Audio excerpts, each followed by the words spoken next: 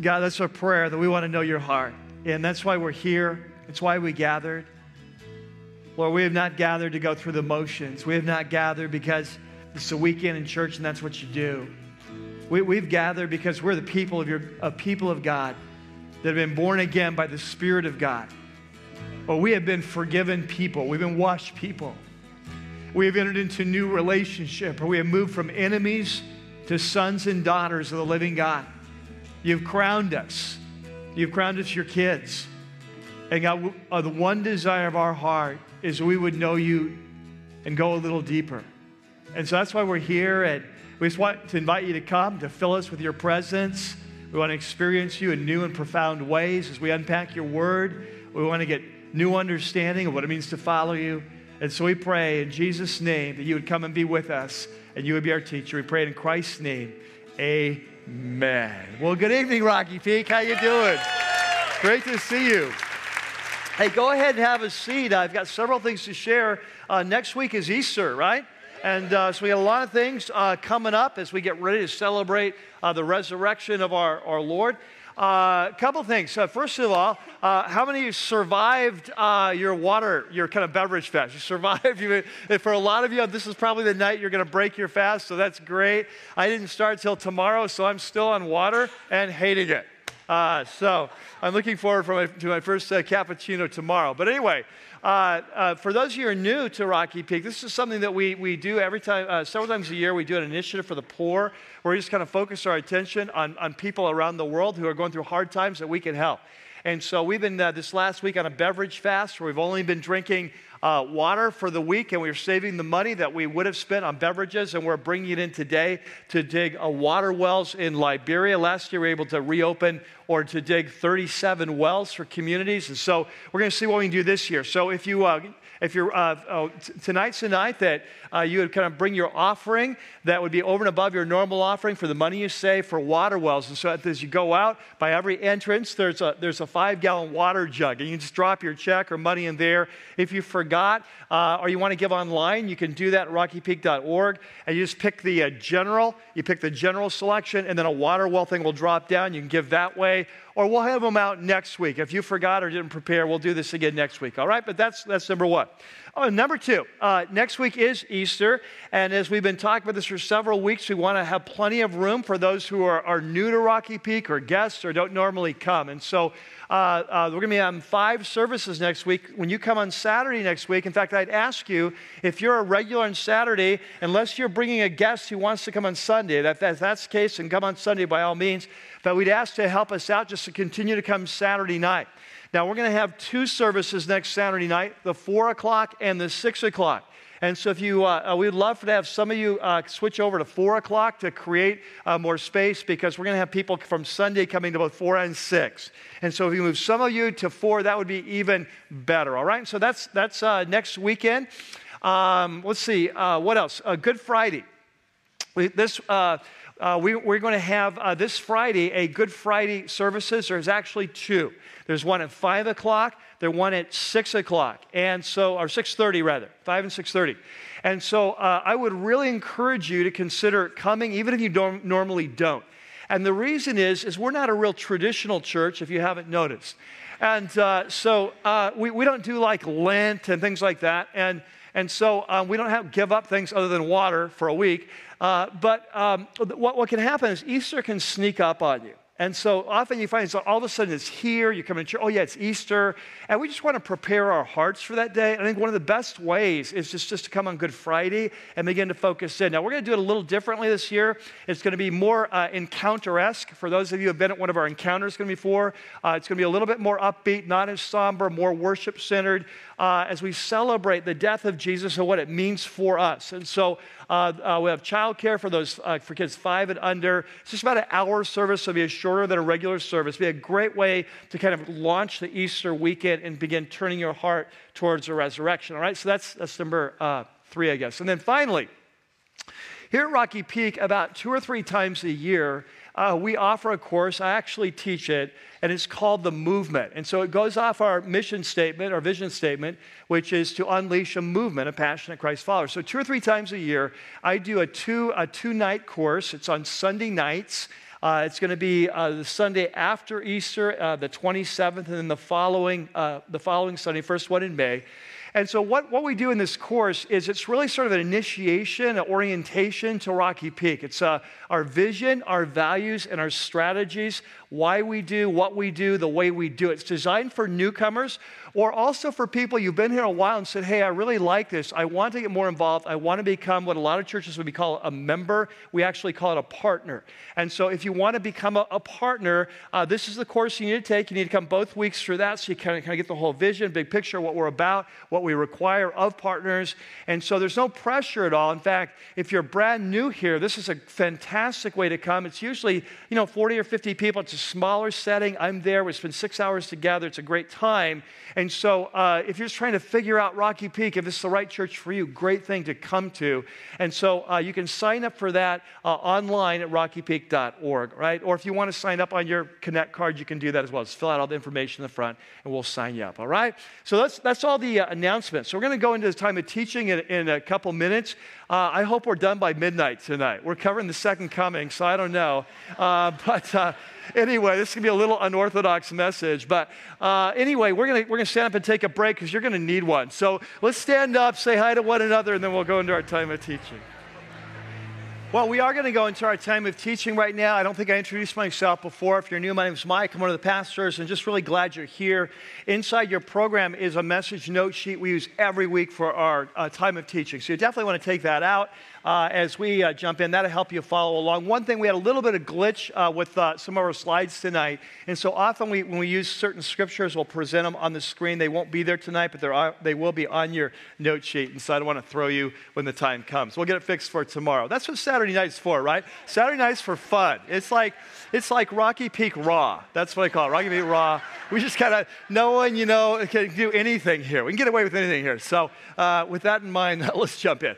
Father, we just pray that you'd be with us tonight, and we thank you so much for what you're doing at our church and the way you're truly waking us up and calling us on. And as we talk about the second coming and what it looks like to be prepared for when you come, we just ask that you'd speak in a really profound way. I pray you'd give great clarity as we go over kind of some complicated things.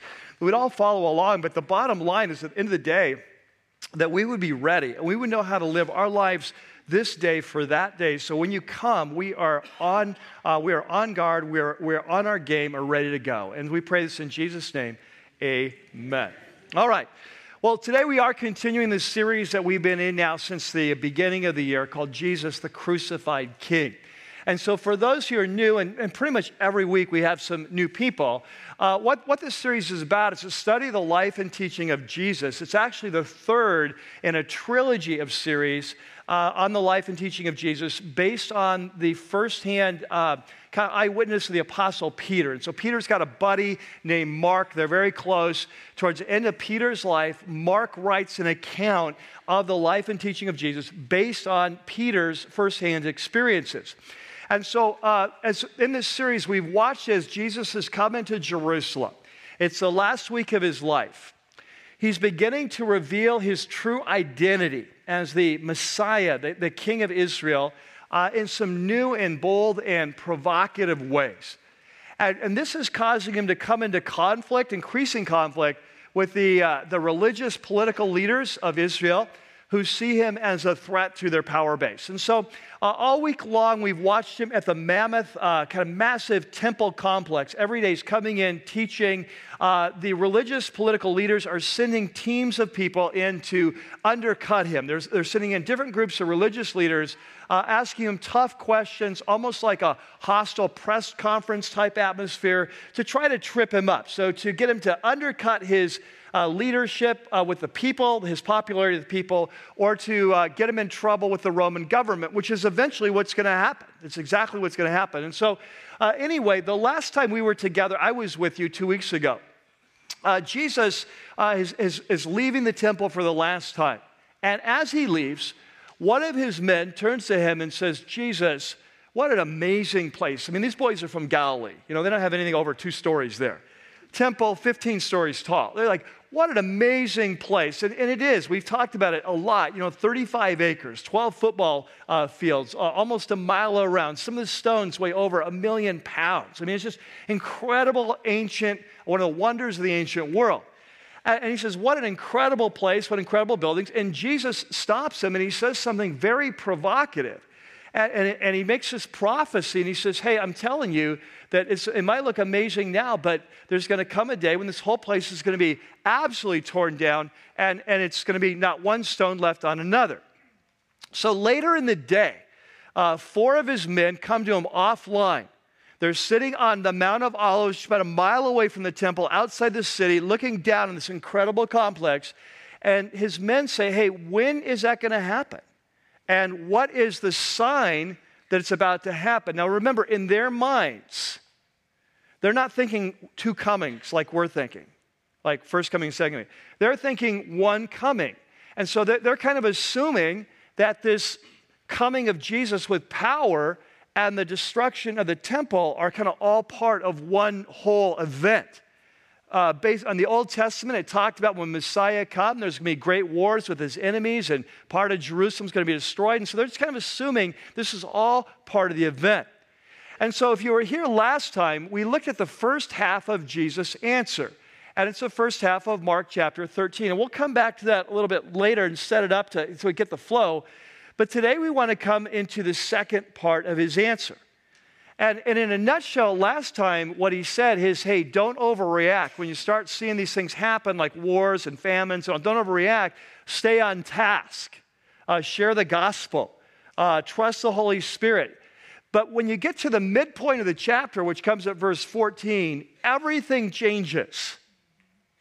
And in chapter 14, Jesus seems to put a spotlight on, but when this happens, pay attention. Like, don't overreact until this happens. When this happens, wake up, right? Okay, but before we look at that sign that he's talking about, I need to introduce a couple important concepts to you because Jesus assumes we know these things. And for probably a lot of us, we don't. And so there in your note sheet, there's a section that's called The Second Coming, 2 Key Concepts, right? So I want to hit a couple key concepts first, and then we'll jump in and see what he says, and then we'll be able to follow him. And that'll work out better than going through and trying to, here's what he says, and then taking 5 minutes to explain the background. And so we'll just explain it first. Okay, the first key concept that we're going to see today is called the abomination of desolation, right? Now, some of you are going, is that really a real term? That sounds like something out of The Hobbit, right? Like the desolation of Smaug or something like that. But it really is a real term. It can be in singular or plural. Sometimes it can be abomination of desolation. Sometimes it's abomination of desolations, plural. It's a term that comes from the prophet Daniel in the Old Testament. In the Old Testament, the book of Daniel is a book that has a lot of prophecy about the future of Israel, the coming of Messiah, prophecy about the end times. And 3 times in Daniel's writings, 3 times in his book, there's a reference made to an event called the abomination of desolation. Okay, so an abomination, something terrible, something horrible, something incredibly evil that causes desolation or destruction or violation, all right? So 3 times. Now, one of those times, we don't have time tonight to go into this great detail, but one of those times, the most important time for our purpose today is in Daniel 9. And again, we don't have time to go into this in great all of detail. We could spend we really would be here till midnight.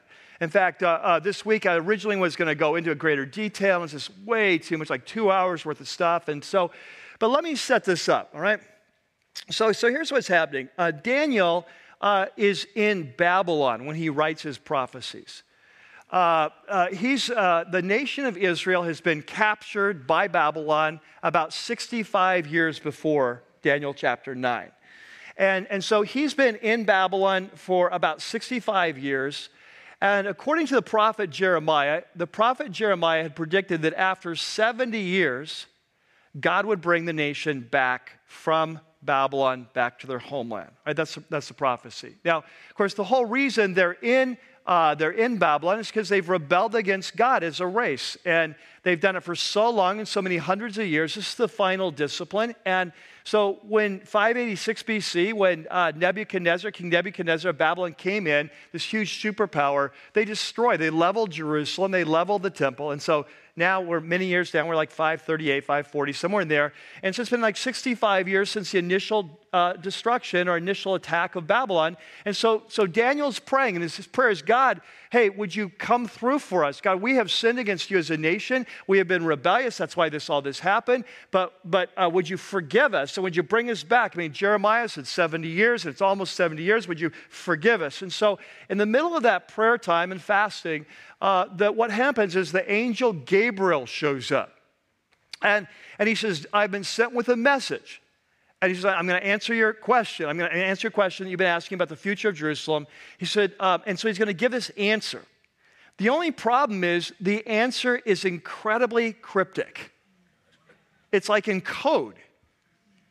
And this is why solid Christ followers who love Jesus, who know the original language, who have studied it in depth, have disagreed over these passages for years. And remember, the last time I was together, one of the things we talked about is the second coming is controversial. No, primary issue, second, we'll come back to that later. But it's a very controversial passage. But I want to read at least part of it and set this up so you understand Jesus' reference to abomination of desolations, because he's going to refer to that today, right? So here we go. There in your note sheet, you have this section. And so here's what Gabriel says to Daniel. He says, Daniel, 77s are decreed for your people. We'll come back to that in a minute. Of course, your people would be Israel and your holy city, and that's Jerusalem. So he says 77s are decreed to finish transgression. So remember the context. Daniel's praying, God, forgive us for our history of sin that's led us to this place. Would you forgive us? And so the answer is, God has a plan to forgive you. God has a plan to bring you back, and it involves 77s, okay? So 77s are decreed for your people and your holy city to finish transgression, like to solve this sin issue, and to put an end to sin and to atone for wickedness, to bring in everlasting righteousness. And now we're starting to sound like the kingdom of God, aren't we? Everlasting righteousness, and to seal up vision and prophecy, in other words, to finish it off, it's all fulfilled, and to anoint the most holy, all right? So here's what we know. Angel Gabriel says, okay, God's got a plan. It involves 77s. It's like, Gabriel, couldn't you just be a little bit more clear? This is really confusing, all right? So here we go. So scholars disagree over what is he talking about. So let me give you one camp. This is the camp that most of you are familiar with. Okay, if you're into biblical prophecy, if you've read the Left Behind books, if you listen to kind of teachers on the radio, most of what they're on here at least, this is what you're familiar with. So this school of thought, this group of teachers, they believe that what Gabriel is doing is he's giving us a very detailed timeline. It's very specific. Between an event that's going to be called the decree that's going to come in the future that Jerusalem is rebuilt.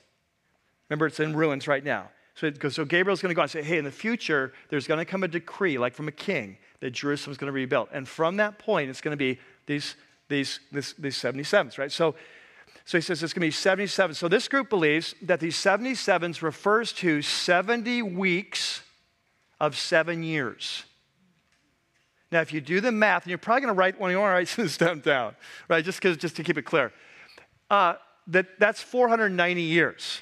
Okay, so they believe that from the time the decree goes out for the city of Jerusalem to be rebuilt, Gabriel says there's going to be 490 years. And then he's going to break this down later on in the prophecy into 3 subsets. There's going to be 7 weeks of 7 years. So that means how many years? So you're like, 7 times 7, 49, right? He says, so there's going to be about 7 sevens, and then later on, Gabriel will talk about 62 sevens. I'll help you, 434. That's 434 years. Add them both up, adds to 483 years. And he says, and then there's one final 7 of 7 years. Okay? So that 490 years, we're going to break it down into 49 and 434, which adds up to 483, and 1 7. All right? And so for those scholars, they look at that and say, we believe that God is revealing his plan for the nation of Israel, the coming of Messiah, the kingdom of God. Right? Right? And it's very detailed, right down to the exact time when Jesus will come into Jerusalem. Right? Cases have been made for this. Right? Now, other scholars will look at it and say, no, because the dates it's really hard to make those dates work out. You have to really kind of work at it. So other scholars say, you know what? We think what's going on is that Gabriel is using symbolic numbers. Because in the Bible, this happens all the time, right? Like the number 7 is the number of perfection or the number of completion. I want you to think with me in the New Testament, where the Apostle Peter asked Jesus, how many times should I forgive my low-life brother when he offends me? The low-life is in the Greek. And he says, how about 7 times? And Jesus says, not 7 times, but 70 times 7, which comes out to 490 times. Well, obviously the point is, forgive him 490 times. Well, when he hits 491, let him have it, right? It's symbolic use of numbers to say, hey, you forgive him as many times as it takes. Right? Okay? So there are many scholars who believe that when the Gabriel says, this 70 times 7, he's not giving a specific literal kind of amount of years, but what he's saying is that, hey, God's got a plan. It's a perfect plan. It's going to happen in his time, and here's what's going to happen. And this is what both sides agree, because the prophecies say that. The nation of Israel will go back to the promised land. This is, back in Daniel, they will go back. The temple will get rebuilt. A Messiah will come. The temple will be destroyed again, a second time. Which brings us to Jesus today, right? And then in Daniel's prophecy at the end of chapter 9, he says this, that after Jerusalem is destroyed again in the future, and after the temple has been destroyed again in the future, that the ruler who destroys it, that he will commit an act that's described as the abomination of desolation. In the 70th week, in the last week. Okay? So that's what Daniel says. Now, we don't have time to go into all of stuff about this whole chapter. I wish we did. It was in my notes. It just got all hit the editing floor. But that gives us enough today to go on to understand some background, abomination of desolations, right? Okay, now, the second thing, which will take much less time, the second concept is a concept of typology. Now, some of you will be familiar with this. For some of you, it's new. But it's an important biblical concept. The idea is that God, who is outside of history, right? God who's outside of time, that he has intentionally inserted certain events into human history that are like a preview of coming attractions. They are a hint, a foreshadowing of more important events that will come later on. Okay? So, for example, in Genesis chapter 22, God speaks to Abraham. He says, Abraham, take your son, your only son, the son that you love, and take him to Mount Moriah and offer him as a sacrifice. Now, if you know the story, this was a test. God didn't make him go through with it. That is a picture of a greater event that's going to happen when a greater Father, who is God, who has a son, who's a greater son, his only son, the son he loves, is going to one day sacrifice that son on Mount Moriah at Jerusalem. See how typology works? It's an event, it's a person, it's a place, it's an event in the past that's foreshadowing something that's coming. And you may not really see it until what we call the antitype, until the fulfillment happens. And then you look back and you go, oh my gosh, this is like a prophet, like God's been preparing for all time. Another example would be the Passover. When the nation of Israel comes out of slavery in Egypt, remember the last plague is the Passover. And the nation is saved by the blood of the Lamb over the doorposts. And they're set free from slavery to their old life to move into their new life. In the New Testament, we find out that that was a type of a greater lamb that would be sacrificed. His blood put over our lives, setting us free from a greater enemy into freedom of a new life. So Christ is our Passover. Are you following me on this? So typology, think of it like this, like an author who is writing a complex novel that early on begins to insert kind of hints and foreshadowings. You may not even pick up on the time, but when the plot gets played out, you look back, oh, this is amazing, how this all works together, you see? So the concept of typology is an important concept that will come into play today, all right? So now we've done our homework. Now we've done our groundwork. Now we're ready to jump in to Mark chapter 13. So if you have your Bible, open with me to Mark chapter 13 and verse 14. And some of you are like, oh, this church goes for a long time. We should be done by now. But no, we're just getting warmed up. We're just warmed up. Okay, so Mark chapter 13, verse 14, there's a section on your note sheet called The Second Coming, One Big Sign. And so let me set up the passage and remind us of the context. Last time we were together, we saw, disciples come out of the temple complex. Jesus, amazing stones, amazing buildings. Yes, they're all coming down. When's that going to happen? What's the sign? Jesus begins to answer. He says, hey, don't overreact. There's going to be wars. There's going to be famines. There's going to be false messiahs. There's going to be earthquakes, but don't overreact. Your job, focus on sharing the gospel. The gospel needs to go into all the world until before I come back. And he says, and then the Holy Spirit will be with you. You're going to suffer like crazy. It's been crazy persecution, but he who endures to the end will be saved, and the Holy Spirit will empower you. That's where he left off, right? And so he's basically saying, don't overreact. These things are just the beginning of suffering, right? But when you get to verse 14, it all changes. In verse 14, it's like, remember, their question was, what's the sign to watch for? From all appearances, it's like verse 14 is the sign, because the tone's going to change. And so let's take a look and see what happens. And so in verse 14, I'm just so curious how long this message is going to go. I have no idea. So in verse 14, it says, when you see, verse 14 says, when you see, here's Jesus talking, says, when you see the abomination that causes desolation, okay, this is the signal event, standing where it does not belong, we probably assume in the temple. And then Mark says, let the reader understand. In other words, Mark is inserting, saying, hey guys, remember Daniel. That's why we had to go back there. Otherwise, you'd be going, I don't understand. I'm a reader. So let the reader understand. He says, then when that happens, when you see this abomination, he says, let those who are in Judea, which would be the southern part of Israel where Jerusalem is, he says, then let those who are in Judea flee to the mountains. Hey, run for your life. Get out of Dodge. Get out of Jerusalem. This is not going to be good. Let no one on the roof of his house go down or enter his house to take anything out. No delays. Let no one in the field go back to get his cloak. How dreadful it will be in those days for pregnant women and nursing mothers. And we have a lot of those here today. And this right now we're going through a baby boom. 18. Okay, pray that this will not take place in winter, because those will be days of distress. And I want you to catch all this. There'll be days of distress unequaled from the beginning when God created the world until now, and never to be equaled again. We're talking about something big here, right?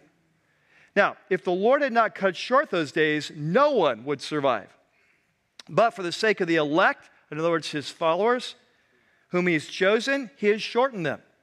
And at that time, hey, when you see this abomination happen, he says, at that time, if anyone says to you, look, here is the Christ. So remember, they're still thinking single coming. They're not thinking second coming.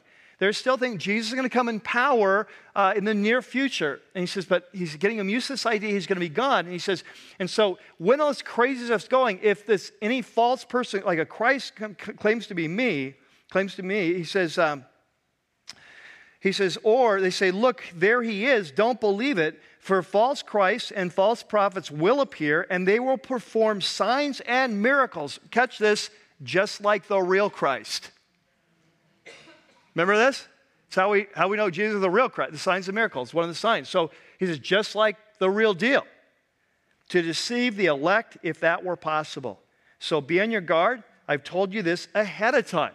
All right? So Jesus says, all right, you want to know the sign? Here's the sign. When you see the abomination of desolation standing where it doesn't belong, clearly referring to Daniel, he says, run for the hills.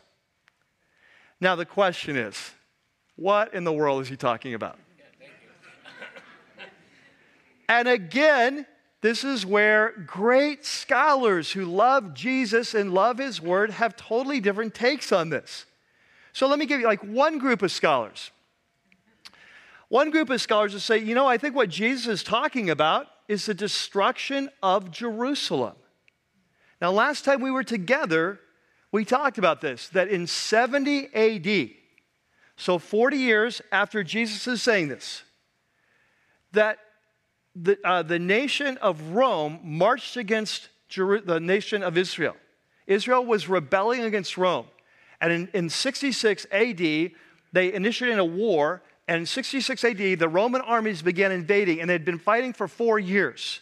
And after 4 years, and after a siege that lasted almost a year of Jerusalem, where the city of Jerusalem was surrounded by enemies for a year, and horrible things were happening. Sometimes 500 Jews a day are crucified outside the walls. 500 a day. As they're starving inside. They're trying to get out and find some food at night. They're ready to risk their life. When they're caught, they're crucified the next day so everyone inside can see, don't mess, give up. It's this horrendous time of suffering. And in 70 AD, after almost a year of siege, the Roman general Titus breaks through, destroys the city, goes into the temple, desecrates the temple, and then says, we're tearing it down stone by stone. And so in 70 AD, what was the question? Jesus said, this place is coming down stone by stone. And in 70 AD, it was literally fulfilled, and the Roman general Titus came in and desecrated the place. That sounds a lot like an abomination of desolation, right? And so for a lot of, in fact, in Luke's gospel, Luke's account of the same passage of teaching, he doesn't even use the term abomination of desolations because it's very confusing for non-Jewish readers. He says it like this. He says, so when you see the city of Jerusalem surrounded by armies, know the time of its desolation is near. So he kind of takes that term and reinterprets it for Gentile readers. So there are many scholars who believe that, hey, this is what Jesus was talking about, that this was fulfilled, and most of this chapter is referring to what happened in 70 AD, not some last time things, right? Now, other set of scholars, and this would be the ones that most of you would be more familiar with, they say, wait, time out here. This sounds like way bigger than just the destruction of Jerusalem. Granted, it was horrible, but he said that this will be a time of unparalleled suffering, never to be completed again. And that sounds bigger than just, what happened to Jerusalem in 70 AD. And so they'll go back to Daniel chapter 9, the part that we didn't have time to jump in a great deal. And they said, you know what? It says in Daniel chapter 9, this abomination happens in the 70th week of Daniel. And if those are literal years, that would be the last 7 years before the Great Tribulation. So we think this is referring to something that happens not in 70 AD, but in the Great Tribulation. And then there's a third set of scholars. And they say, we kind of like both of your answers. And they say, obviously, Jesus said that this place is coming down. It was an amazing prophecy, and it was fulfilled to the letter when Titus came, desecrated. And so we believe that Jesus was predicting the destruction of Jerusalem in 70 AD, and that's kind of his initial fulfillment of his prophecy, but that what happened in 70 AD was a type of a greater abomination that will happen at the end of time. Now,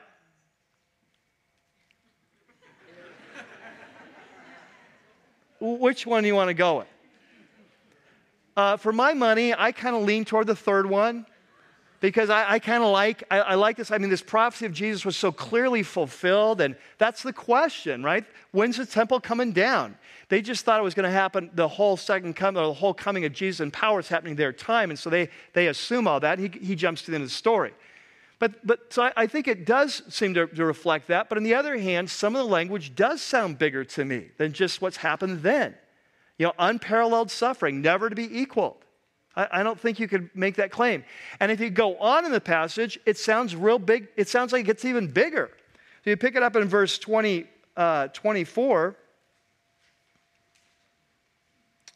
He says, in those days following that distress, so that abomination of desolation, all that, then the sun will be darkened. This is a quote from Isaiah 13. And he says, the sun will be darkened and the moon will not give its light. The stars will fall from the sky and the heavenly bodies will be shaken. And so there'll be like cosmic disturbances.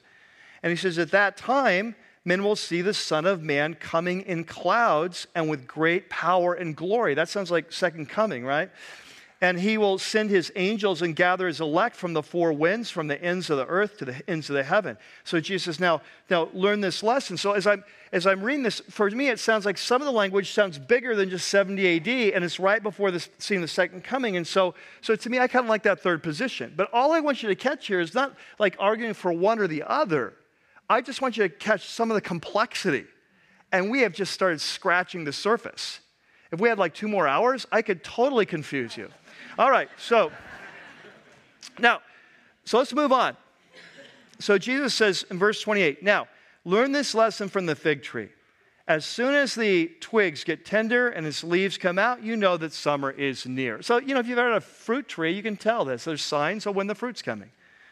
And he says, so even so, when you see these things happening, you know that it's near, right at the door, these cosmic disturbances and so on. And he says, I tell you the truth, this generation, and that word in Greek can be translated race as well, this race. So, of course, there's debates over that. But I tell you the truth, this generation will certainly not pass away until all these things have happened.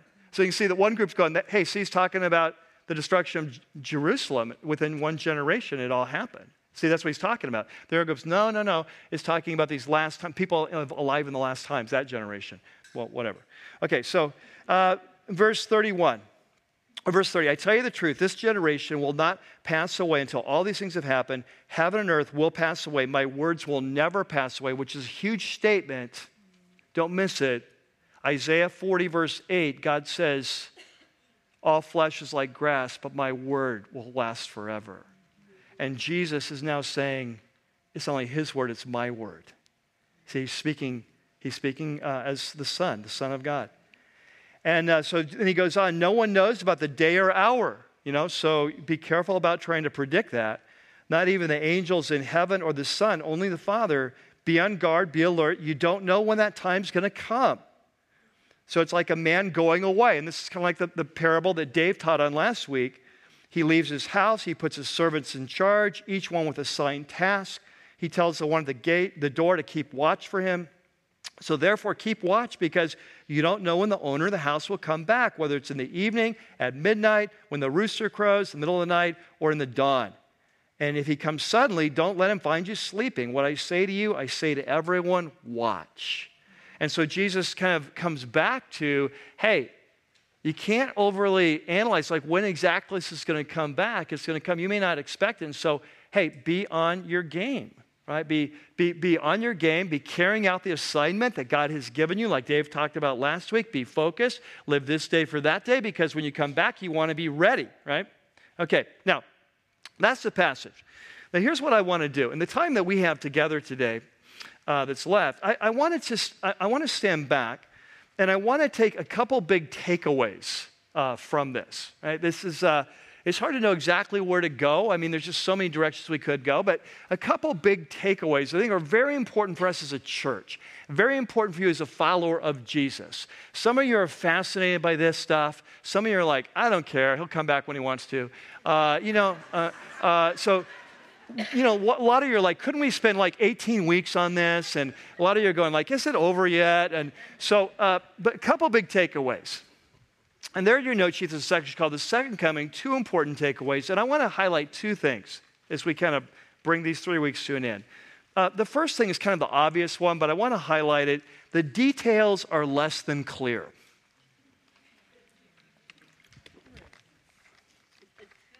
Now, this is crazy because if you're a longtime believer and you've read the Left Behind series and you've read the late great Planet Earth and you listen to go to prophetic conferences, you're like, wait a second, what do you mean it's less than clear? It's like crystal clear. I can tell you exactly what's going to happen. Like I had someone send me a chart a couple weeks ago, so I could get it right. And so, and I want to come back to what I said a couple weeks ago. If you live here in Southern California, right, if you're a Bible-believing Christian, chances are most of you have only heard one point of view on the second coming. And what I want you to catch, what I said last time, historically, it's kind of a minority view. I'm not saying it's wrong because of that. I'm just saying that historically, over the 2,000 years of church history, kind of a minority view, at least many of the most essential parts of it, right? And so it's not that it's wrong. I'm not trying to say it's wrong. I'm just saying, hey, let's expand our minds a little bit. Let's just stand back from church history. Let's not be so myopic. Let's stand back and say, you know what? There are men and women who love Jesus, who are incredibly bright, filled with His Spirit for 2,000 years, who see it differently. And so what we see, that what's clear in the Bible is that Jesus is coming back. And He's going to turn all wrongs to right. We need to live this day for that day. That is crystal clear. But in these secondary details, when and how and what signs and what order and what's the role of Israel and what's happening in the Middle East right now and tribulation, and do you go through it or do you not? And millennium, is it real or is it symbolic? These are secondary issues. And so what I want to bring you back to, and I want to drive this home because it's so important for us as a church as we move into our future, not just for this issue, but a million issues, is that when it comes to the teaching of Jesus and the New Testament, the Bible, that there are certain issues that really are primary issues. And primary issues have two key components. They're clear and they're important. They're clear and they're important. So like a primary issue, who Jesus is, who God is, the authority of God's Word, the path to salvation, the core moral code of the New Testament. You're Christians. Live sexually pure lives.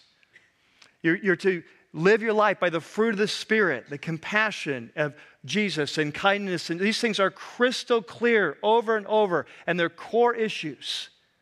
And the Apostle Paul says, if anyone comes and teaches you a different gospel, that let him be eternally condemned.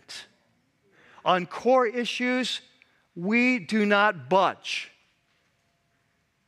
Let me give you an example. One of the core issues of the New Testament and the Bible is sexual purity. We live in a day, an age where people live together, they're promiscuous while they're dating. We have same-sex relationships going on, and it's all portrayed as normal. It is not normal. It's not right. It's not good. It's not true. And the Bible is clear. And I don't care if it's popular or unpopular. We're going to stand with the Church of Jesus for 2,000 years and say, this is wrong. You see? Okay? Now, okay, that's a clear issue. I will go to war over that issue. If someone comes and says Jesus is not God, I'll go to war. So the Bible is not inspired by God, I'll go to war. I'm not going to war over secondary issues that people who love Jesus and are bright and have studied His Word have disagreed on for 2,000 years. And what we learned last week is that there's primary issues, there's secondary. So we talked about primary, so what's the two marks of a secondary one? They're less clear and they're less important. And so in the New Testament, remember what they're fighting over? Days of the week to worship, what to eat, what to drink, which laws come into the New Testament from the Old Testament.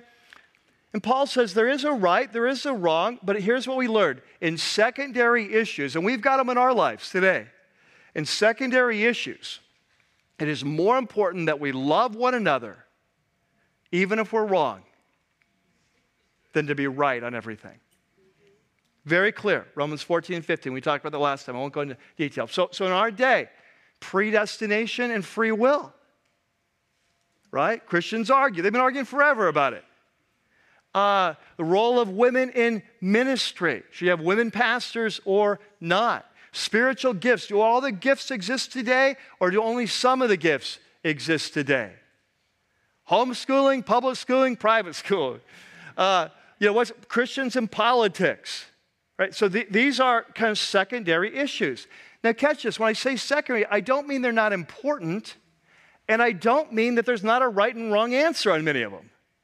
But what we're saying is, on secondary issues, it's more important to love one another and respect one another. And men and women, if we can't live this out in our life groups, if you can't have someone who's post-trib and someone who's pre-trib in your same life group and come out alive, if you can't have someone who's a Democrat and a Republican in your life group and come out alive, right? If you can't come out who's someone who's speaking in tongues and someone who thinks in the devil, right? Then there's something wrong. Because here's what the Apostle Paul says so clearly. When you fight and divide over secondary issues, all you're showing is not your spiritual maturity, but your spiritual immaturity. All right? Okay, so that's the first one. And I want us to take that from here. By the way, just, sidebar here. Let's give you an example from Mark 13. Remember, in Mark 13, there's two key events that for many of you, this is the one view you've been exposed to of the second coming. There's two key events that when his men ask him, when's this going to happen? What's the sign of your coming? And all this stuff about second coming that he doesn't even mention. Did you notice there's no mention of a rapture in here? And did you realize there's no mention of a millennium in here? Now, I am not saying that means one thing or another. I'm just saying that if you're on a different side of the fence, you can understand why someone would say, well, maybe we've misunderstood the rapture or the millennium if Jesus didn't see fit to talk about it. So again, I'm not taking a position in it. I'm just trying to say, hey, let's grow up as a church. Let's grow up. Let's not be babes. Let's be mature men and women in Christ who understand the faith not just from this time, but we look historically. We look at the Church of Jesus. We look at the whole teaching of Scripture. And we separate between primary and secondary. Amen? Amen. Good. All right. Number two. Now, the second one is that if the details are less than clear, the main point is clear. And this is what we've come back to time and time again. We saw it again today with Jesus, where he gets to the end of this whole teaching, and his whole point is, hey, so watch. So, hey, you're the servant, I'm the master, I've left, I've gone away, I've given you assignments. Make sure when I come back, you're doing your assignment. This is what Dave was talking about last week in Matthew 25, the parable of the talents.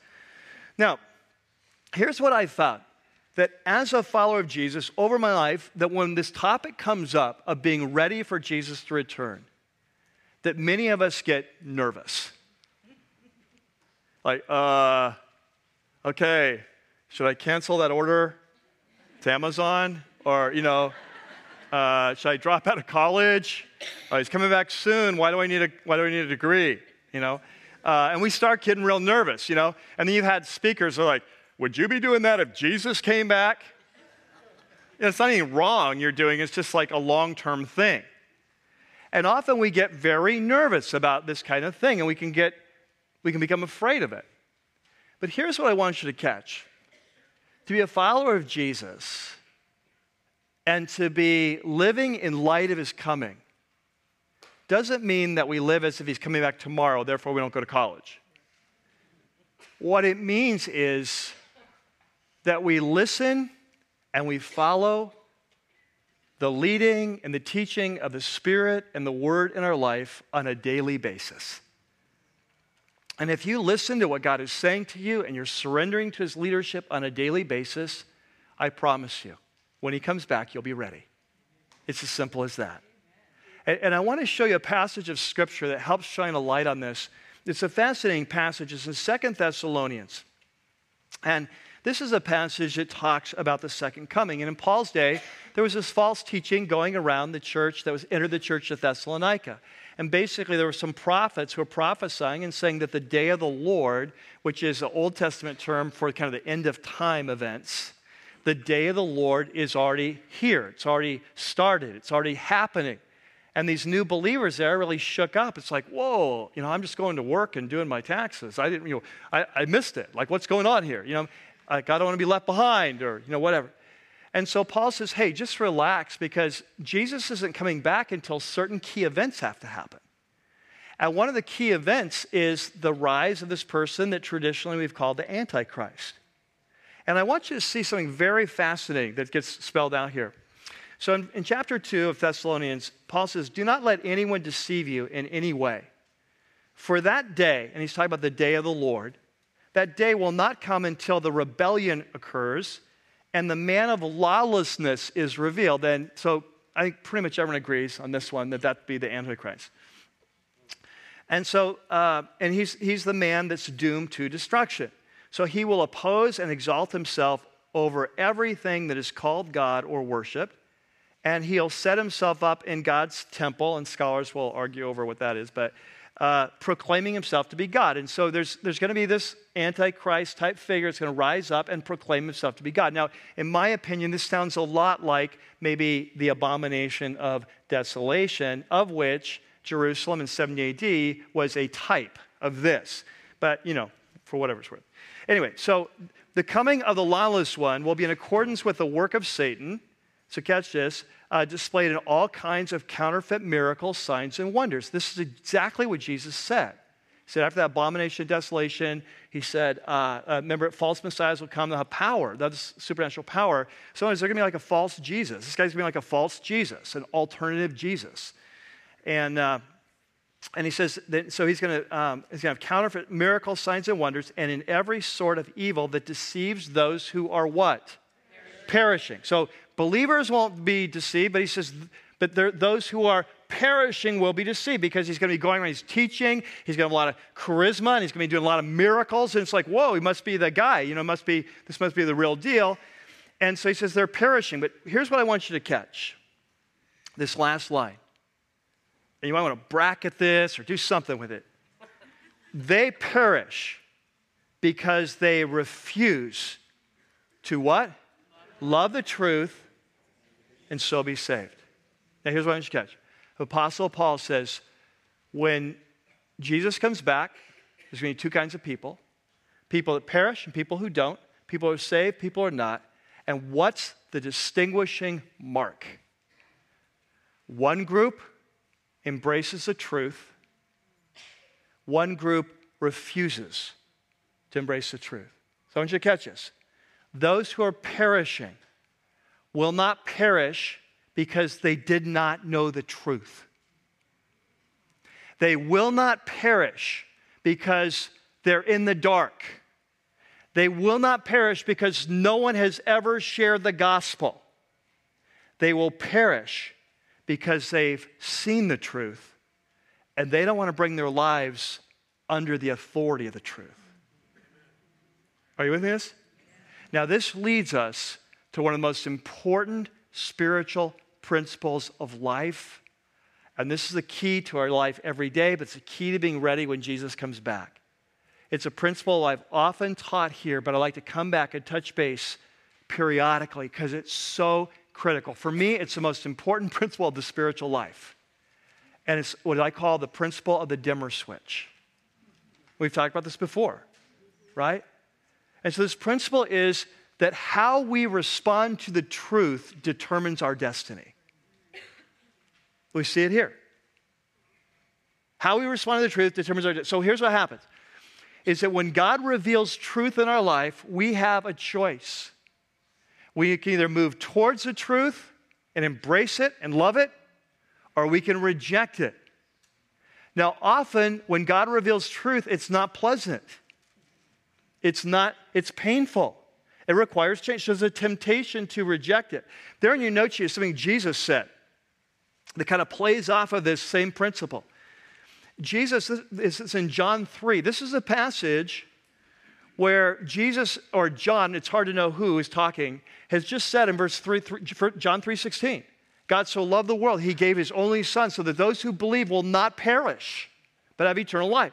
And 3 verses later, John or Jesus says, this is the verdict. Think of a court case. Here's a sentence. It says, this is the verdict, that light has come into the world. Light, truth, Jesus, he's brought the light, has come in the world, but men loved darkness instead of light because their deeds were evil. They didn't want to be exposed. So the issue is not they didn't have the truth, it's they didn't want to have the truth. Because their deeds were evil, and that would require change. And so he says, everyone who does evil hates the light, will not come into the light, for the fear that his deeds will be exposed. The dimmer switch. Now, this dimmer switch happens not just believers and non-believers, it happens for us as believers. Can I tell you something? Every day, every week of your life, Jesus is shepherding you. The Lord is my shepherd. I shall not lack any good thing. Every day, Jesus is shepherding. He knows you. He knows when you get up. He knows when you go to bed. He knows every word before it's said. Jesus knows you better than you know yourself, and he loves you passionately, and he died for you so you could be forgiven so that when he comes back, you will be ready. And when you came to Jesus, the Holy Spirit invaded your life. You are a son of God. You're a daughter of God. The Spirit of God dwells in you. And every day, that Spirit is speaking and shepherding your life. And the question is, men and women, how are you responding to the shepherding of the Holy Spirit? Because he is going to turn up the light. And this is why I call it the dimmer switch, because when the Holy Spirit is speaking, he's speaking about your marriage. He's speaking about your sexuality. He's speaking about your priorities. He's speaking about your schedule. He's speaking about your kids. He's speaking about your attitudes. He's talking about your anger. He's talking about your purpose in life, your destiny, your service, your spiritual gifts. When the Holy Spirit is leading, he's turning up the light, and there's light there at the edge of your consciousness. There is light there. And when he begins to speak, it's usually not loud. It's usually not overpowering. He's not like that. It's a still, small voice. And he begins to speak on the edge of your consciousness. Something's not right. Or I'm calling you to this. There's a hunger for that. And the question is, when that light begins to go on, do you turn towards the light and say, God, speak. I sense you speaking. Something's happening. And I'm beginning to sense you're doing it. What do you want me to hear? And move towards the light. And if we do, light gets turned up. And we get a little bit more light. And as we take a step, we take a step, and we take a step, and we are transformed. Paul says, from glory to glory, from Jesus into his likeness. We are changed. And if you do that, when Jesus comes back, you will be ready. Or, just like in the scripture that we've said, the Holy Spirit begins speaking about your marriage, your finances, your anger, your attitudes, your time with him, your service, whatever it is, and we don't want to hear it because our deeds are evil and we're not ready to change and surrender to Lord Jesus. And so what happens is, picture a halogen light here. We turn away, we turn our back to the light, and we begin moving away from that light, and that light becomes dimmer and dimmer, like a dimmer switch going up and going down. Men and women, let me tell you this. Do you want to be ready for Jesus to come back? This is not rocket science. All you need to do is be open to what the Holy Spirit is telling you on this day. And if you listen on this day, you'll be ready for that day. And if you don't listen on this day, and you keep ignoring and resisting, the light will go out. And you will not be ready on that day. And it's as simple as that. Let's pray.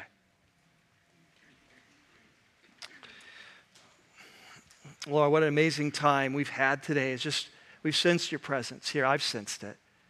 I've sensed you moving, speaking, leading, guiding. Well, our heads are bowed and our eyes are closed. You know, you may be here and you've never given your life to Christ. And you need to give your life to Christ. You're not ready for him to come back. If he were to come back today, you would not go with him. If he came back today, you would perish because you've not loved the truth. And God is calling to you, and he is telling you his amazing love. And he's calling you home to lay down your arms, to turn from the darkness, to come to the light, and let him restore your life. Let him heal you and forgive you. And if that's you today, I just want to challenge you. Give your life to Christ today. Don't wait. It's as simple as asking him in and asking him to forgive you. It's as simple as that. And if you'd like to do that, I'm going to pray a very simple prayer right now. And this expresses the desire of your heart. I just pray along with me in your mind or heart, and Jesus will hear. Dear Jesus, I ask you to come into my life. I want to be ready when you come. Please forgive me for all my sin and rebellion. Help me to embrace the truth. Send your Spirit into my life to change me from the inside out. Teach me how to follow you. While our heads are bowed and our eyes are closed, if you just prayed that prayer, I would love to know that, share that joy with you, and send you a letter this week. Here's some first steps of following Jesus. And so when we take our offering in a few minutes, just I'd ask inside your program is a little card called the Connect card. Just fill it out. Write me a note in the back. Say, Mike, I asked Jesus into my life. Something like that. We'll send you that letter. And while our heads are bowed and our eyes are closed, I speak to my brothers and sisters. I say, Jesus loves you. And I speak for him. He is passionate about you. He died for you. And so what are you waiting for? And he is so much smarter than you are. And he knows the path to life. And if there's any area of your life you're resisting, and maybe it's your marriage, maybe it's a sexual issue, maybe it's a financial issue, maybe it's a service, a calling, a career, a priority, a kid issue. I have no idea. But if there's anything, why don't today you just surrender that and get back on track? Lord, we want to be a church that's passionately following you. We want to be ready. We want to be on guard. We want to be watching. And so, Lord, we surrender. We surrender. We surrender it all. We surrender it now. And Lord, as we bring our offering, as we worship you, we pray you'd come and meet with us and you would minister to us by the power of your Spirit now in Jesus' name. And we pray it in that incredibly beautiful and powerful name, his name, Jesus. Amen. Let's stand together and worship. And Lord, that's a prayer that we want to know you more, God, as we look forward to your coming, the reality of that day, whether it's soon or long, that you would come back and turn all wrongs to right. You promised that you would come back for us. You promised you'd turn all things right, that you're the King of creation. You'll restore all things. And so, God, we pray that you'd help us to live in light of that day. That would be a reality for us. That whether it's short or long, we'd be living this day for that day, listening to the voice of your Spirit, coming under the authority of your word, growing together in fellowship with one another, loving one another, even on issues where we disagree, these secondary issues. And that we'd create a place here that's really living out your vision of a place where we love one another and lay down our lives for one another. We accept one another even when we're wrong and some of these secondary things.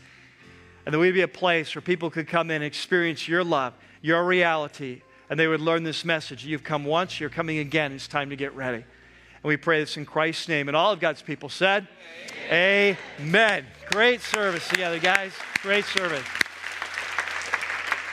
Hey, a couple things. Remember, first of all, that I need about 100 of you more. I don't think I mentioned this during the announcement time, but last week was a great response, but I need about 100 people more. Wait. No, this is Saturday night. I don't need anything from you. You already know your name. I'm already on a Sunday morning. All right. So what do you need to know? You need to know water bottles. That's what you need to know. That on the way out, that if you'd like to make a contribution that you've saved this week by not drinking water, or I know a lot of you just say, I'm going to drink whatever I want this week, but I'm going to give something. So whatever the case is, I know, yeah, you thought I didn't know that. Right, yeah. It's like Elijah, Lord, I'm the only one left. No. No, all right, so here's the deal. So on the way out, there's going to be those water bottles. Feel free to do that. Remind you, after our service, always have a ministry called our Prayer Corner, Prayer Connection down here at my right. Some people would love to pray with you on anything you're going through. And so until next week, may the Lord be with you. And may you know how deeply loved and treasured you are. May you understand that because of the death and resurrection of Jesus, you have become a son or a daughter of the living God. Your future is incredible, and no one can steal it. As the Apostle Peter said, there's an inheritance waiting for us that's undefiled, will never fade, reserved in heaven for you.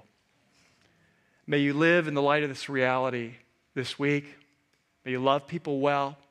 May you love one another when we disagree. And may we create a place together here where the movement of Jesus can be unleashed. A movement of truly passionate Christ followers living for him and longing for that day. Amen? Amen. God bless you guys. I love you. See you later.